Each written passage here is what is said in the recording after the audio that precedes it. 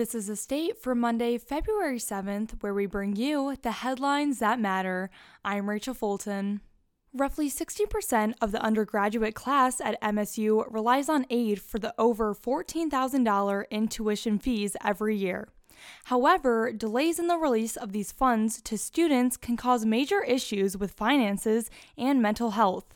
For example, stress waves through students as they have concerns that financial aid will go through or be adjusted at the last minute. A criminal justice student said financial aid did not give any warning before adjusting their funds. With financial aid eliminating or adjusting funds without any communication, some students had to leave for a semester. Due to the student information system known as SIS, financial aid is not being distributed to students, which also created a problem in the past.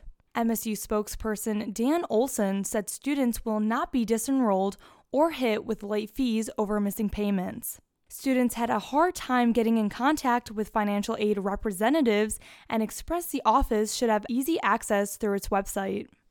Last Wednesday's snowstorm caused many Michigan State professors to move in-person classes online for the day, while some canceled them altogether. Other classes were held in person as normal.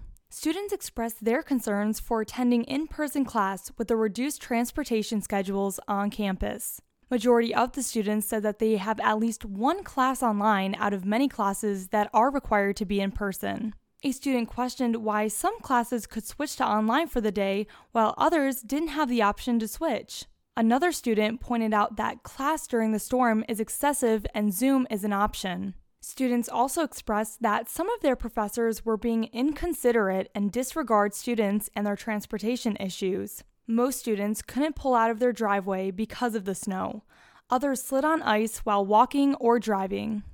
The roller coaster that is Michigan State men's basketball continues as the Spartans fell to Rutgers 83-64 on Saturday afternoon. Scarlet Knights were firing on all cylinders on offense as the Spartans struggled to keep pace in the second half.